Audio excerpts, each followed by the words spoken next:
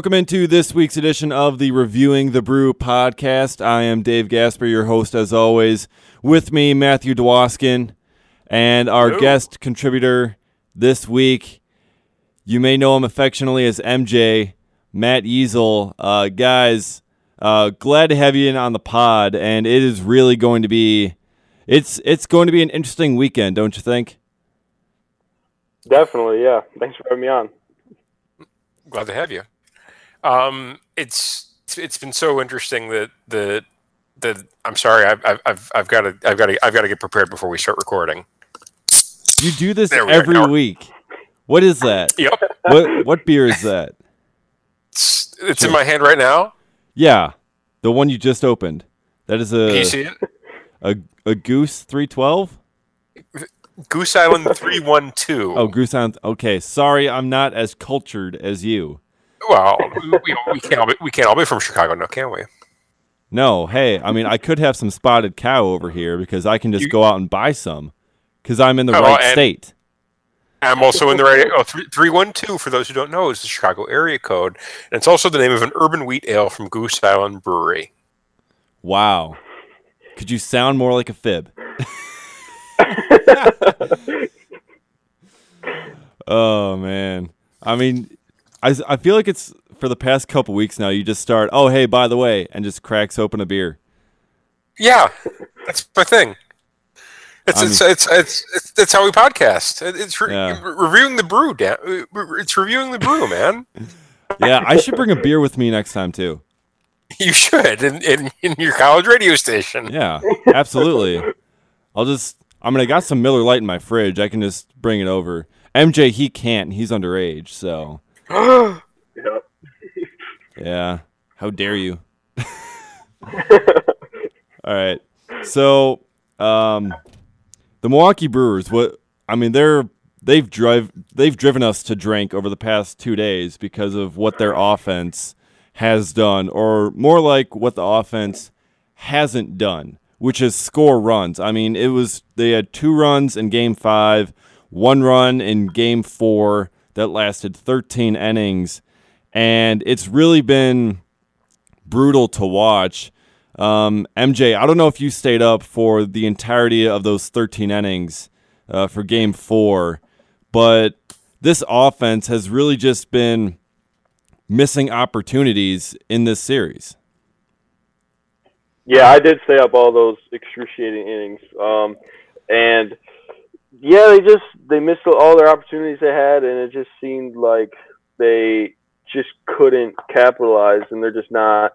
Ever since Game 3, they've just been off especially like their top of the lineup hitters, and they're just not capitalizing on their opportunities.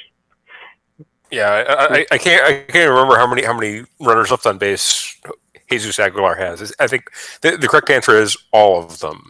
All of them, pretty much. Yeah.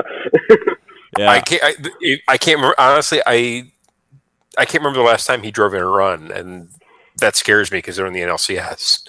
Yeah, I mean, it was the second inning when they had the bases loaded, or was it the third inning when they had the bases loaded, 2 out?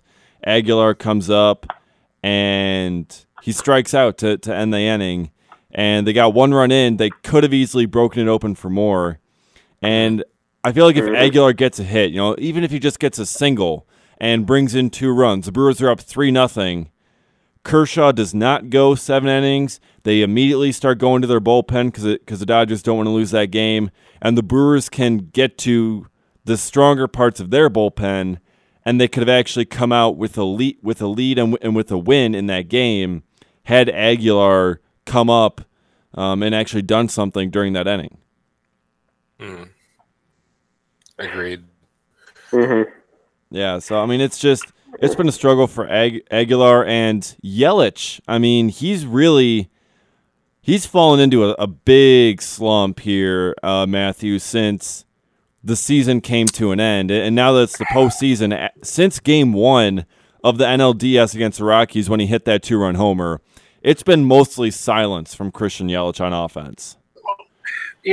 Baseball's a game of peaks and valleys. He was at a really, really long peak, so it kind of makes sense that he was headed for a valley. I don't want to say that I kind of saw this coming, but after how hot he was in September, it kind of makes sense that he was due to regress a little bit in October, doesn't it?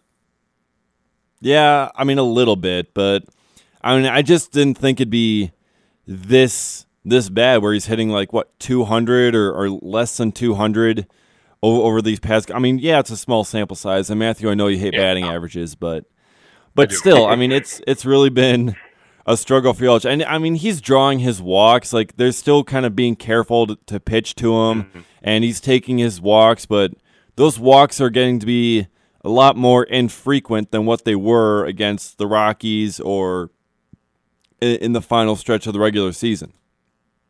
And also, his walks aren't really leading to much. I mean, he only has one run scored in the NLCS, and now he was drawing his walks, but now in the last couple games in LA, he was striking out a lot, and he just was popping out like first pitch ground outs, first pitch pop outs. So yeah, just not really having the impact he had in September. Yeah, and he's not even working those at bats anymore. It's like you just come back from commercial, whatever. He's up, and it's just first pitch, a little weak grounder or fly ball pop up, and that's it. And then all of a sudden it's over. It's like, oh, that was Christian Yelich, and he's already gone. Like, let's be honest here. Lorenzo Cain has been rough. Jesus Aguilar has been rough. Yep. The only guy in the upper half of that lineup who's really done anything has been Ryan Braun. Yeah, I know. Moustakas has been really rough. Oh my God. Yeah, and I mean Moustakas kind of came up pretty clutch in the NLDS with the walk-off winner in Game 1 and with a couple extra hits after that. But he's mostly disappeared, and so is the rest of the offense. And they're basically getting by with production just from Orlando Arcia, Eric Kratz, and pinch hitters like Domingo Santana, and that's basically it. I mean, how can you win a National League pennant with just production from guys like Arcia and Kratz and Domingo Santana? You can't. I think yeah. You just kind of answered it. You really can't. I think a lot of people thought since we were getting production from those guys who were like, oh, we're winning these games without Yelich doing anything, without Cain doing anything, and it's gonna flip over, but it just hasn't. No. And now it's kind of come back to bite them. Yeah, because I mean, it sounds great when you're winning. It's like, oh yeah, like we can win even without them, and then you realize it's like, okay, we're not getting any sort of run production. You need Christian Yelich and Jesus Aguilar and Lorenzo Cain to show up and come up with those clutch hits here, especially now on the brink of elimination. You really do, yeah. It's if they're not going to show up in Game 6, I hate to say it, it's probably we're probably going to be seeing Los Angeles in the World Series. How dare you say that? Yeah, no, I mean you're realistic, man. Yeah, it's. I'm going to be at Game 6, so hopefully they're able to pull that out, and I don't have to watch the Dodgers celebrating at Miller Park, because that would be so disheartening just to watch as, like, you have, I mean, the Brewers are basically, they've achieved so much this year, and they've done so much that you wouldn't expect, and just to go to an NLCS, Game 6 or Game 7, and to watch them lose and to have another team celebrate at Miller Park, I mean, that just rips your heart right out of you. And MJ, I don't know were you there for 2011 when the Cardinals moved on over the Brewers? Oh yeah, that's like kind of the first part when I really got into baseball. Yeah, so. Wow, and even after that heartbreak, you still stuck with it. I'm proud of you. Yeah. It was some tough years from then to now, but we're here. And one constant between those years has been David Freese just showing up on the other team in the NLCS. But David Freese really hasn't done much during this series, which is great. Like, I think it's great because as long as you just don't have David Freese beat you, I think I'd be fine. Mm-hmm. Yeah, I think they've done a pretty good job in neutralizing some of it. Go ahead, Matthew. Matthew, what were you saying?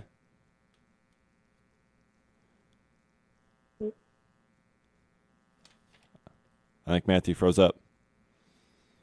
I think he did too. All right, MJ. So, yeah, but I mean, it really has been. I mean, David Freese had that line drive in game 2, and Lorenzo Cain robbed it, brought it back, and that was so amazing to watch, really, and especially when Lorenzo Cain just like shakes his head, does like kind of the Dikembe Mutombo thing where he's like, not today, man, not today. Definitely.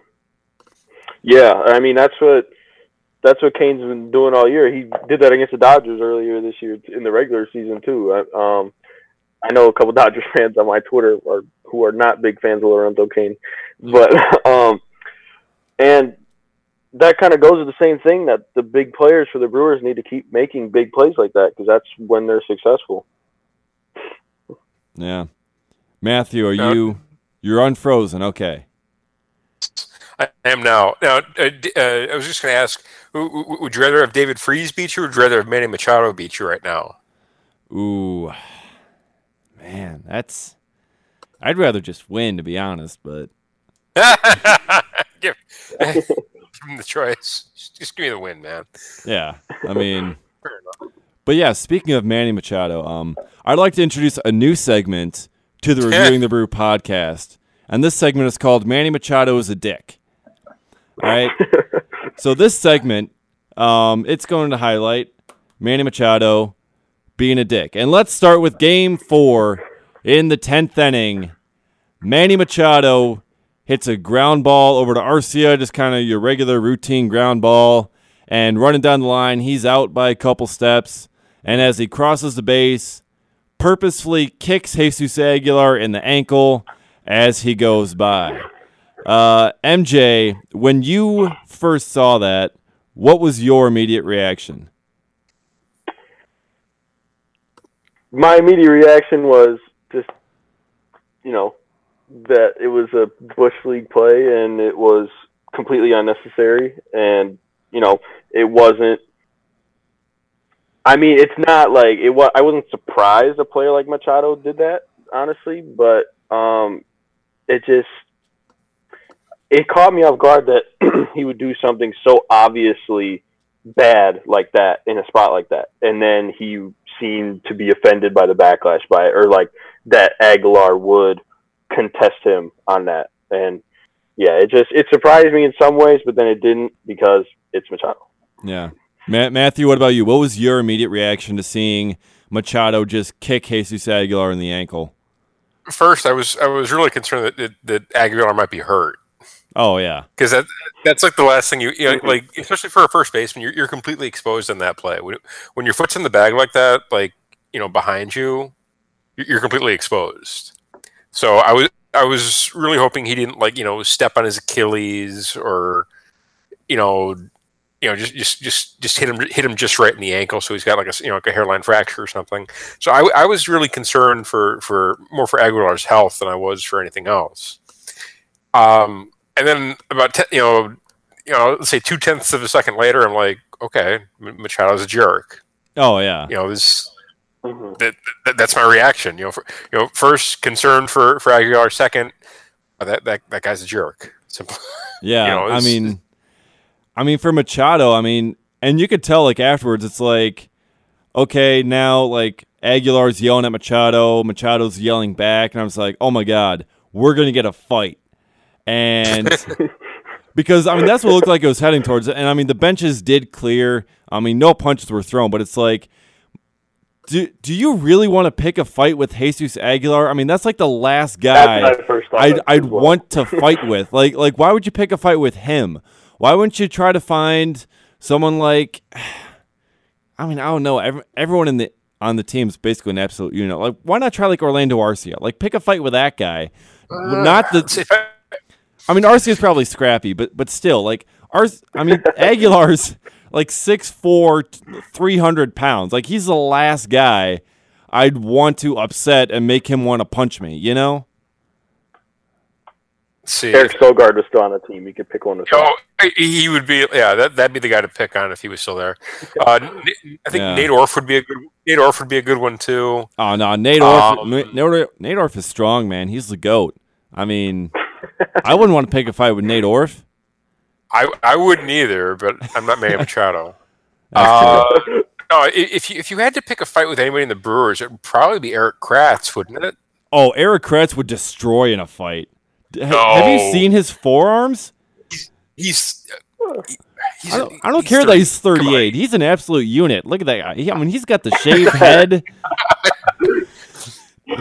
I mean, you remember what? I think it was Joey Votto. It was earlier in the year when he was like complaining about the strike zone, and Kratz just kind of stands up and he's like, talking to Votto, telling him to get in the box. I mean, he was standing toe to toe with Joey Votto, and I mean, he was looking big. I mean, Kratz is a tall guy. Tall guy, big forearms. Speaking as an old guy, you would always pick the fight with the old guy, given a choice. I suppose, but I mean, Eric Kratz is not your regular old guy. I'd challenge Kratz to a foot race. I might challenge him to a foot race, but I don't know if I'd challenge him to a fist fight. I wouldn't challenge him to either. But fair enough. I'm just saying, like, hypothetically, if I had to pick, like, say, like, okay, gun to your head, Matt, you got to fight one of these guys. Who are you fighting? Hernan Perez, maybe. Yeah, you could just. Kratz would be up there. Yeah, he'd be in the top 3 just because of the age factor alone. Yeah. All right. So that's who Matthew would get in a fight with, but. But let's get back to Manny Machado being a dick, because that's the name of this segment. I mean, I remember seeing, I think it was Dallas Braden had the video on Twitter. It's like, what, you got drop foot there all of a sudden there, guy? Yeah, probably not. And, like, you look back at the video, Machado looked down. Like he dropped his head, dropped his eyes, looked at the bag, and then kicked him. Like, it's so obvious. Like, you can't even defend Machado. And there were a lot of Dodger fans that were on Twitter. And I remember a bunch of these trolls like yelling as like, hey, tell that fat guy Aguilar to get his foot off the base. It's like, that's not the point. Right. I've seen that, yeah. Yeah, and it's like, even if, like, it doesn't matter that his foot's there. There's plenty of room on the bag for Machado to go by. First basemen have had their foot there before, and no one's ever had any issues. It's like you have to be able to know, like, that was obviously on purpose for Machado to do that. And, like, there's no other way around. He was trying to injure Jesus Aguilar. Yeah. Now, let me ask you guys this question. Do you think Manny Machado cost himself any money this offseason? I've heard he might. Maybe more with the things he said than... Agreed. That. Well, or yeah, like especially with the hustle thing. Agreed. Oh yeah, I'm not Johnny Hustle. That's not my cup of tea. I think that might rub people the wrong way. Yeah. Where is his agent in all of this? You gotta be like, hey, dude, shut up. Like, quit talking about I don't like to hustle. Like, that's like, could you have a worse comment? And then literally that same day, he's like, I'm gonna kick Jesus Aguilar in the ankle. Like, dude. I mean, I remember on the pregame show, on the FS1 pregame show, which is really terrible, and it's really annoying me.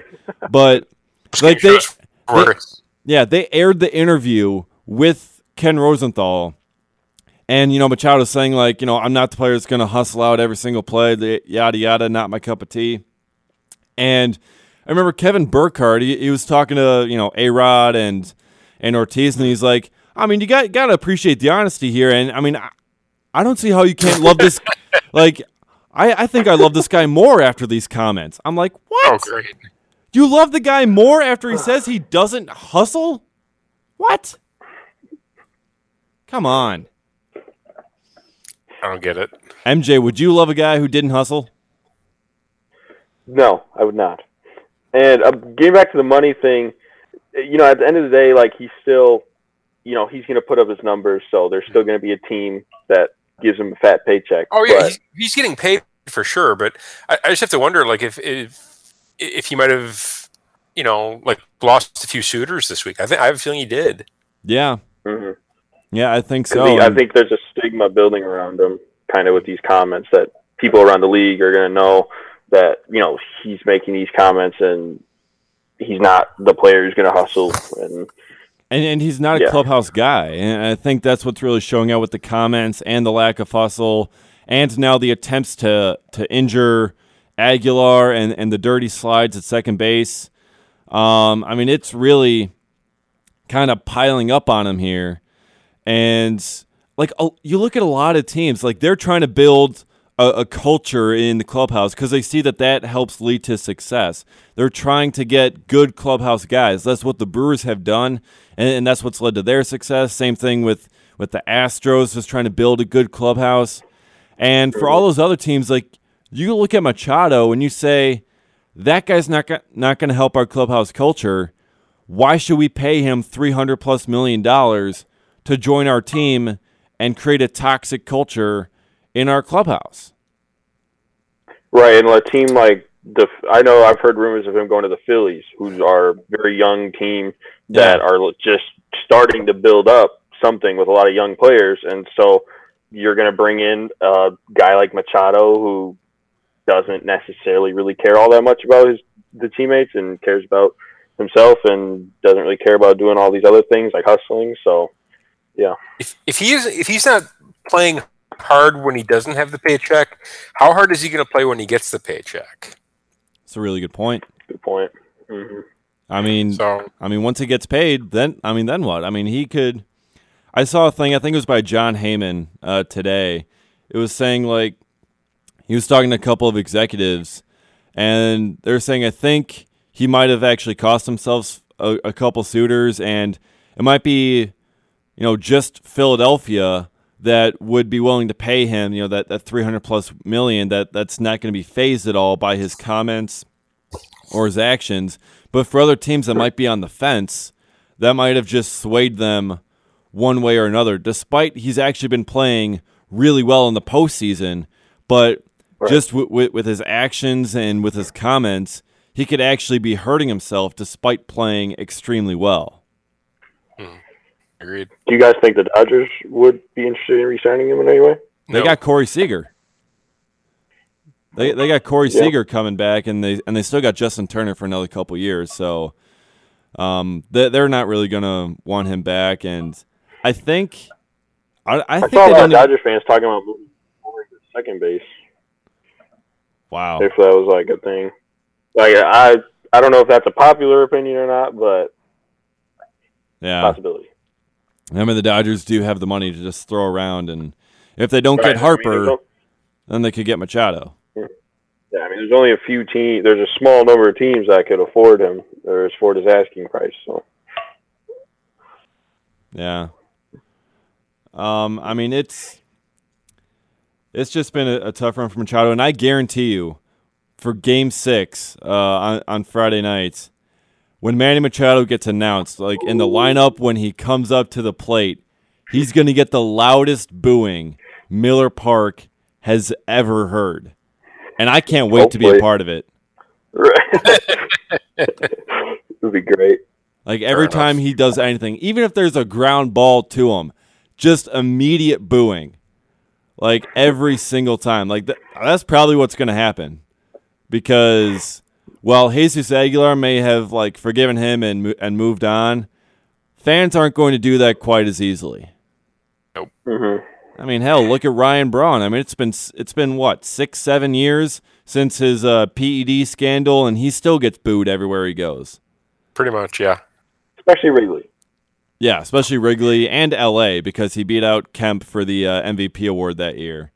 So they were mad at him. Which is ironic since he was almost traded to the Dodgers. 3 times. Yep. Yeah, and he's like, that's the only place I'd want to go if I'd get traded. And they're the fans that might hate him the most. But, hey, whatever. You do you, Ryan, but he's still with the Brewers, and he's still playing well. So for Game 5, when Wade Miley got taken out and it's Brandon Woodruff coming in, and I mean, I like Woodruff, and I think Woodruff has kind of gotten put on the back burner for most of the minds of most fans because of Corbin Burns and Freddie Peralta. They've just kind of jumped him, and now they've kind of moved up the depth chart. But Brandon Woodruff, I mean, he was a top 100 prospect, and he's out here dicing against the Dodgers, and everyone's just kind of a little surprised by it. But like, he's actually really good, and I think he's in a great spot to get a job in the rotation next year because they keep on going to him for all these bullpen games, and he's been pitching extremely well. I always wondered why they didn't give him the opportunities this season. There were obviously points in the year where they needed a starter, and there were times this year where he came up and he wasn't his best, but he also had showed flashes, and like, you knew his stuff was there from last season when he debuted, and from in the minors. You knew he had good stuff, and I feel like they weren't giving him the right opportunity until now, and coming into the playoffs and letting him play an important role. And I think now he's just showing what he can do. Mm-hmm. Absolutely. Well, but for next year, I'm actually kind of worried about the rotation. Believe it or not, I don't really. Well, maybe worried's not the right word, but I'm just not sure how it's going to shake out, because I see like 8 different guys for 5 slots. Oh yeah. I'm I'm not worried about the quality. It's just how you're going to find roles for everyone. Fair enough. Basically, so you've got Chacin and Davies are pretty much locked in. Really? You got Peralta. Is Davies locked in? You think Davies is locked in? Absolutely. I don't know about that. As a starting pitcher for the Milwaukee Brewers? You think Davies, of all people, is locked in? I mean, he certainly has a chance. But I don't If know he's here, locked in. I'm trading him this winter. That's the other side of it. Until he's traded, I can't assume he's traded. Yeah, but I mean, also, he only started 13 games, had a bunch of injuries, and he was left off the roster, and he would have stayed off the roster for the postseason had Gio Gonzalez not injured himself. Fair enough. Okay, understood. Okay, so we've got Chacin locked in, Peralta locked in, Corbin Burns locked in. Corbin Burns, is he? Yes, he is. I mean, even Adam McCalvy was saying today he's in the rotation. Like, book it, take it to the bank. Corbin Burns is in there. I kind of feel like we were having the same conversation about Josh Hader at this time last year. Yeah, but Josh Hader has 2 pitches. Corbin Burns has 4. True. Okay, fair enough. At least. Okay, so we've got Chacin, we've got Peralta, we've got Burns. Yep. That's 3. Yep. Okay, so next up, Woodruff, and Jimmy Nelson's returning. Okay. Chase Anderson. And then you got That'll be 8 other. Yeah, and you get the Chase Anderson. Chase Anderson's got to be as good as gone, right? Oh, I'm trading him. If I'm David Stearns, I'm trading him. I don't know honestly, I don't know what kind of value he has at this point. I mean, this is a sell low if you're trading him at this point. That's true, but I mean, Davies. he does have control if he gets it together. I mean, but he also only has 1 guaranteed year. He's got 1 more guaranteed year and then 2 option years. So the team that's taking him, they could either cut him after this next year if he doesn't bounce back, or if he pitches well, they could get him for a couple more years. So I think there's a little bit of value in that contract. Plus, he's still not getting paid all that much for a starting pitcher. Enough. I would just be concerned. This stuff. If you were to trade him at this point, you're definitely selling low on him. And I don't know that David Stearns has ever really done that. I'm trying to think of an example where he actually sold low on a guy as opposed to as opposed to buying low. Yeah. So, and you've also got Junior Guerra in the mix. You've got Brent Suter in the mix. I mean, Brent Suter's probably not going to be. I mean, if Suter pitches at all, it's going to be August or September at the earliest. And I think he'll probably miss all of next year.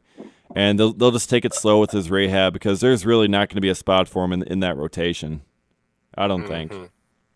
And then you've also got potentially free agent Ace X. Yeah, you do got that. So again, so this is it's gonna be interesting to see how it shakes out, and what actual moves get made here. We've never seen David Stearns sell low on a guy. I don't think. So No. that's the only reason that gives me pause and the Chase Anderson question, that because I don't see him as a guy who would sell at the lowest point of a guy's value. So maybe he's in the bowl. Maybe he's the swingman, the Brent Suter for next year. Maybe he's not. Maybe he does get moved. But until he's moved, he's not. We got to assume he's going to be part of this team. That's true.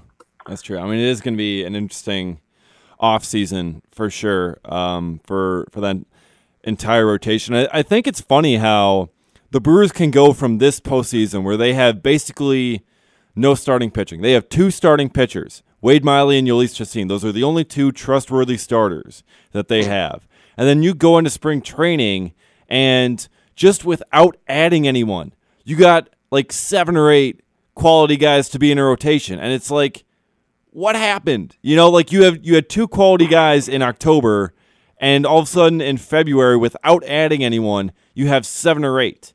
It's such a weird situation. I think there's a big difference between starting in October and starting in April. Well, still, I mean, you have Corbin Burns, who, if he was at the point where they felt like they'd put him in the rotation this year, he'd be starting in October. And Freddie Peralta, I mean, 22. I mean, they're not going to put him in the.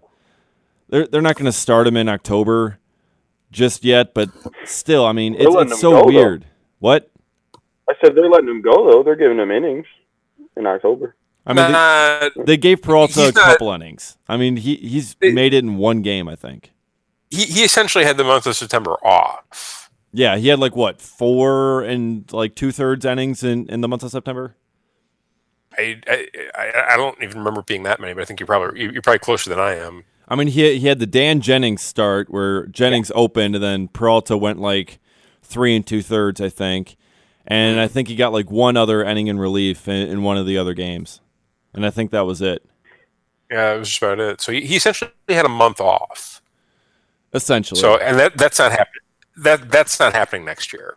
No, he's going to be a full-time member of that rotation next year. Yes. I was just surprised in general that he made the roster for the playoffs. I didn't think they were going to touch that. I was surprised as well. Yeah. I was surprised Woodruff made the roster. I thought you'd have your Jacob Barnes or Taylor Williams, your 1 inning guys for the playoffs, just kind of stack up those. And instead, they keep all the starters in Guerra and Woodruff and Peralta, and they leave Barnes and Williams and Dan Jennings off, which I'm not really complaining about leaving those guys off, but still, it was something I didn't expect, and especially with how great Woodruff has been. I mean, the home run off Kershaw, the really strong innings that he's put up. I mean, Woodruff has really solidified himself as a viable rotation candidate for next year. Oh, for sure. Mm-hmm. I mean, David, do you think he'd be saying the same thing if he was left off the roster and didn't get this opportunity? I probably wouldn't. I'd probably be saying it's okay, now he could be, way down on the depth chart, going into, he'd still be battling for his spot, but he'd be way down on the totem pole and could be another big candidate to start in AAA again, maybe even possibly traded in the offseason because they just have so much depth. Eventually you got to do something with it. But I mean, yeah, he's really showed up in October, and that's really kind of, I think that's pushed the Brewers' trust in him even more. Yeah, I mean, this is a team that's, everyone's saying we're the beginning of our window now that, Kane and Yelich just signed their contracts and we're finally making the playoffs again. So now that you see that you have these pitchers that can have success in October and, you're expecting your team to be playing in October for the next few years, you can trust these guys more rather than putting Woodruff in the rotation next year when he wasn't on the playoff roster and he didn't really have much experience even in the regular season last year. Absolutely. All right, so moving on now to these upcoming games, Game 6 and 7. We're going to have Wade Miley start Game 6 on Friday night. Jhoulys Chacin if there's a Game 7. Both games back in Miller Park. the Brewers need to win both to advance, and it's not an ideal situation, but this did happen last year with the Houston Astros. They were down 3-2. They came back home in Houston, and they won the final 2 games to make it to the World Series, and then we all know what happened after that. So it's been done before. It's extremely possible, especially being back at Miller Park. Do you guys see the Brewers, MJ, we'll start with you. Do you see the Brewers winning both games and moving on to the World Series? See, you say they're not, well, I don't think they're in as bad as a situation as they could be, especially because they have Miley and Chacín. They're, like you said earlier, like they're only 2 trustworthy pitchers or starting pitchers. And so I think they definitely have a chance, or I think they, like, if you win tomorrow night, the whole mindset changes from we're down, we have to win 2 games in a row against this team when we can't hit and we can't do anything right now. But then if you win tomorrow, it's just, you don't have to worry about anything else other than putting all your chips on the table and winning that night. So I definitely feel like the Brewers, with the team they have right now and the bullpen getting a day off and everybody being ready to go, I think they definitely have a good shot to win both of these games. Matthew, what do you think? You think that they can do this and make the World Series? I think they can. Yeah. I mean, they're still in this, the series is still going on. They definitely. Okay, do you think they will? Don't get all text me with the odds. Do you think they will? I need to see the bats wake up before I'd feel good about it. Yeah, I would like them to, because I want their playoff run to continue. Oh yeah, but I can't say whether I can't say I'm feeling that great about it. What I am feeling great about it is that you had Corey Knebel, Jeremy Jeffress, and Josh Hader not pitch in Game 5, so they've now got two days off to rest up a little bit. Mm-hmm. So that actually, that gives me a bit of hope, just because you've got, you're going to have access to, multiple innings for all 3 of those guys if you need it. So if you need a 3-inning outing, if the Brewers need a 3-inning outing from Josh Hader, and they need 2 innings from Corey Knebel, and they need 2 innings from Jeremy Jeffress, they could get it. Yeah, I mean, I think they got a really good shot at this. I mean, being at home really, really does help, and maybe having the loud atmosphere of Miller Park could wake up those bats. We might need to sacrifice a live rooster to Jabu and give him some rum and just try to do whatever we can to wake these bats up. I mean, MJ, have you seen Major League? You have to have seen it, right? I've seen Major League 2. Oh, man. I don't think I've seen the first one. You haven't seen the first one? Oh, my. I think I just saw it. It popped up on MLB Network or something like that. MJ, I can't imagine living life with my only impression of Major League being Major League 2. Hey, at least it's not Major League 3. But it might as well be. Yeah, that's true. I mean, even Bob Uecker said we shouldn't have made that one. I mean, it was no. You couldn't have made it. The problem is, it was Major League 2 was just way too sanitized. It wasn't nearly as I guess raw as Major League as the first. It was Disney-fied, where you had everybody was a bit too nice. Everybody was they really sanded off a lot of the edges that were on Major League 1. Yeah, I mean, I don't think anybody said the F word in the second one. But there were several F-bombs in the first major, and it just made it a bit more real, because that's how ball players talk. Oh yeah, for sure. So next week on the Reviewing the Brew podcast, we're going to have MJ watch Major League with us. It's going to be great. Yeah, great idea. Do a Twitch live stream of us watching Major League. Oh yeah. I mean, that'll work, because you need to see that. That is, I don't know if it's on Netflix. I don't think I've looked it up before. I don't think it's on Netflix. Yeah. I think it was. I remember it was on Hulu. MJ, do you have Hulu? I know somebody who has Hulu. Okay, good. That could let me borrow it. Yeah, good. Get Borrow their that- yeah, borrow password that and password. just watch it. Yeah. Got you. Because it is one of those movies you just have to see. No wonder you didn't laugh at my Jabu reference, because it just completely right over your head. All right. Yeah. Apparently, it is on Netflix. Oh, excellent. Okay, so MJ, you Really? have Netflix. Oh wait, maybe not. Yeah. I did a Google search for it on Major League Movie streaming. Oh, here we go. Major League, where to stream and watch, and see what it's got here. Oh, boy. See, we've got. Matthew and technology. Yeah, when I search it on Netflix, it's not there. Oh no. See, we got Prime Video, rent to That's own, a shame. iTunes, Google Play, YouTube. It's on Vudu, apparently. Is that a thing? I have no idea. Neither do I. I never- have me either. Hulu, so I think it is on Hulu. I all right. don't Anyways, know. either way, MJ, just find a way to watch it. All right, and get back to us. All right. Anyways, getting back to the Brewers. I mean, Wait. Wait. So he's gonna be watching it. And he's like, "Oh, where's that rookie country catcher? That was my favorite character. He's not in this. Oh wait, there's no Japanese guy. Oh man, I really hope Jack Parkman doesn't show up at the end and hit a home run. who is this Pedro? Oh yeah. I mean, it's gonna be fun, MJ. You'll love it. At least if you have any sort of sense of humor, which I think you do. So we got that. Yeah.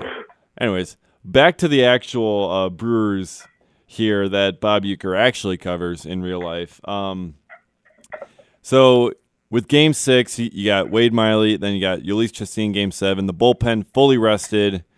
I mean, the bats should wake up, and I mean, for these two games, I mean, is it Hyunjin Ryu going for the Dodgers tomorrow in Game 6? I believe it's Ryu, yeah. And then Bueller. And then Bueller, yeah. So, I mean, they got to Ryu in Game 2. They just couldn't add on, and then Jeremy Jeffress just kind of wasn't himself, and that's how they lost the game. But, I mean, they got to Ryu before, and, I mean, Travis Shaw hit a home run, and that was, who else? There was another home run, I think. I'm trying to remember. I don't know. Looking. Yeah. Either way, the point is they got 3-0, so they got 3-0, yeah. So I mean, they could win that game, and for Walker Buehler, I mean, he's a young rookie, and for Game 7 of the NLCS, I mean, that's going to be a ton of pressure, especially in a hostile atmosphere on the road like Buehler's going to be in, and with everything on the line, it's going to be tough for Buehler, I think. Rookie pitcher on the road in a Game 7. Yeah, it's a bad matchup. Is what I think the words they use. Yeah, I mean Yeah, and I mean, I really like Buehler's stuff. His stuff's ridiculous. I don't know how they somehow got him while they already have Kershaw. It's kind of unfair, but it's just he's a super good pitcher, but he's still human. So those things are still going to affect him, and it'll still be a challenge for him.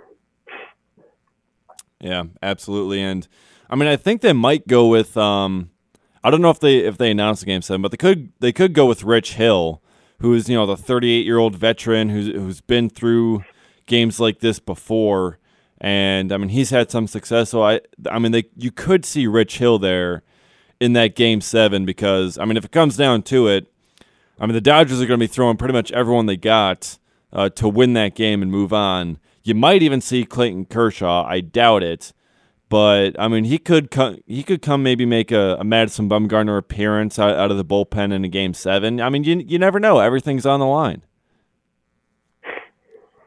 Exactly, and I mean, even for the Brewers, you'll see if it comes down to a Game 7. Like I said earlier, all the chips are on the table. You'll see any pitcher you'll need to see.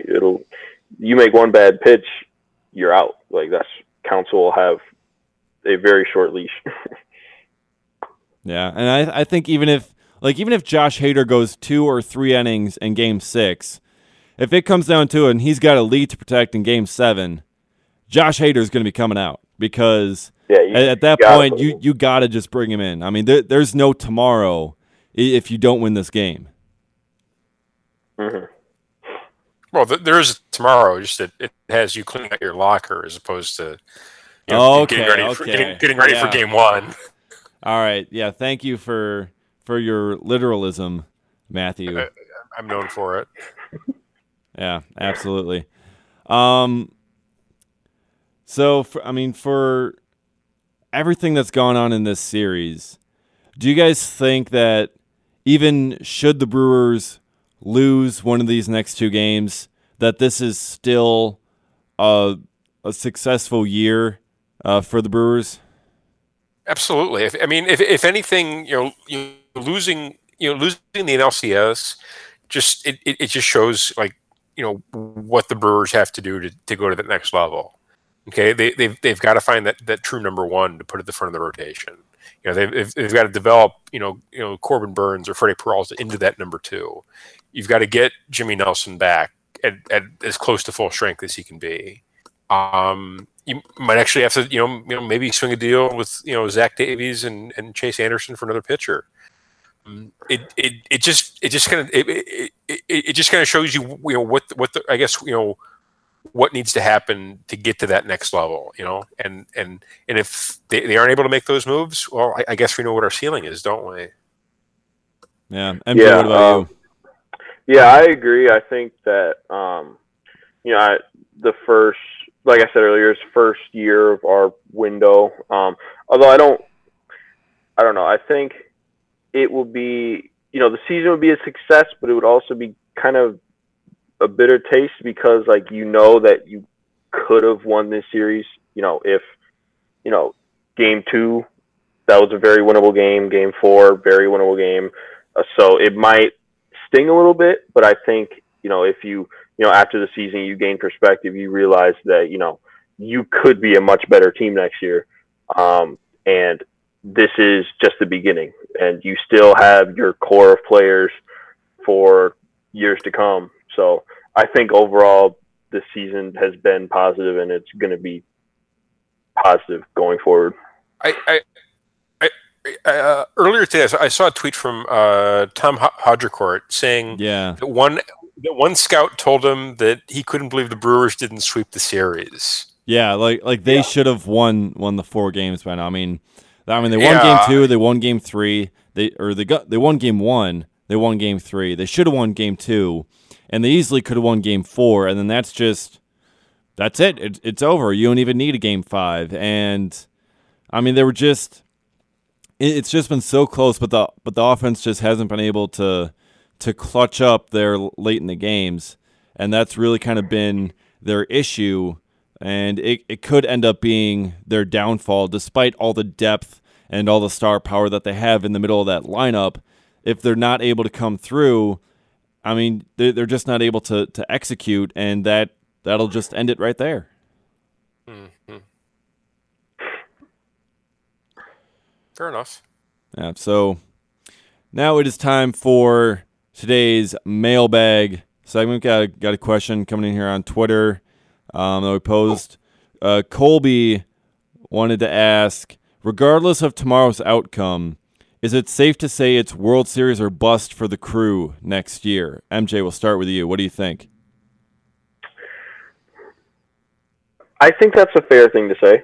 I think that, this is the start, and you make it to the NLCS in a series that I think a lot of people would say that you probably should or should have, depending on what happens, should have won.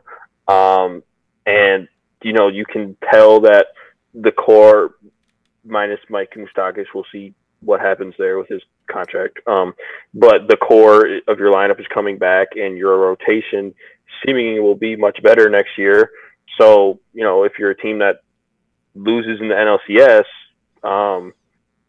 and, is a team that's getting better next year, I don't think there should be a reason to have expectations lower than that. Matthew, what about you? It depends on the offseason for me, honestly. I need to see them bring in that true ace, and make a few other moves to strengthen the up and down the lineup.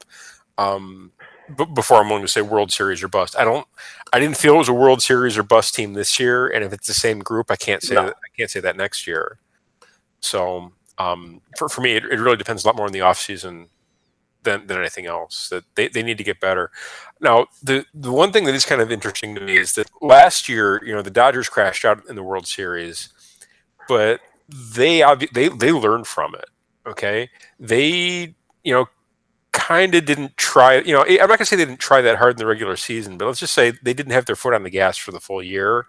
Is that fair to say? Especially not in the beginning. Exactly. They were terrible in the beginning. Yeah, so they knew that they were going to be close to this position at this time in April. So guys, let's just dial it back. We don't need Clayton Kershaw to make 34 starts. We're happy with him making his 2025. And just get everybody to the playoffs healthy, and then see what happens. So I'm kind of curious if the Brewers are going to learn from that. If it's not going to be quite so much foot on the gas, if you're going to see Christian Yelich take a few games off, if you're going to see Lorenzo Cain, tap out of a few, if you're going to see, Josh Hader maybe work a few fewer innings. It really depends on the offseason and if they're able to learn from this experience, in my eyes. See, for me, I don't think they can afford to take the foot off the gas a little bit because, the Cubs are still there, and they're still going to be a major threat for the NL Central title. And the Dodgers knew they had the far more talented team than the Rockies or the Diamondbacks, and they could afford to wait a little bit. And they kind of had to, put the pedal to the metal there toward late in the season when they realized the Rockies are actually good and could win this division. So that's where they kind of threw it on, and the Brewers really couldn't. I don't think they can afford that luxury because of the Cubs still being there and still being as talented as they are. And they had basically the foot on the gas for the entire season, and it still came down to a tiebreaker game to end up winning the division. So I don't know if they can afford to do that. I wouldn't really call it World Series or bust next year because when it's World Series or bust, I feel like that's when you're at the end of your championship window. Like for the Indians this year, I think it was World Series or bust for them, and they obviously busted, but it's because they're losing so many talented players to free agency. They're basically at the end of their championship window.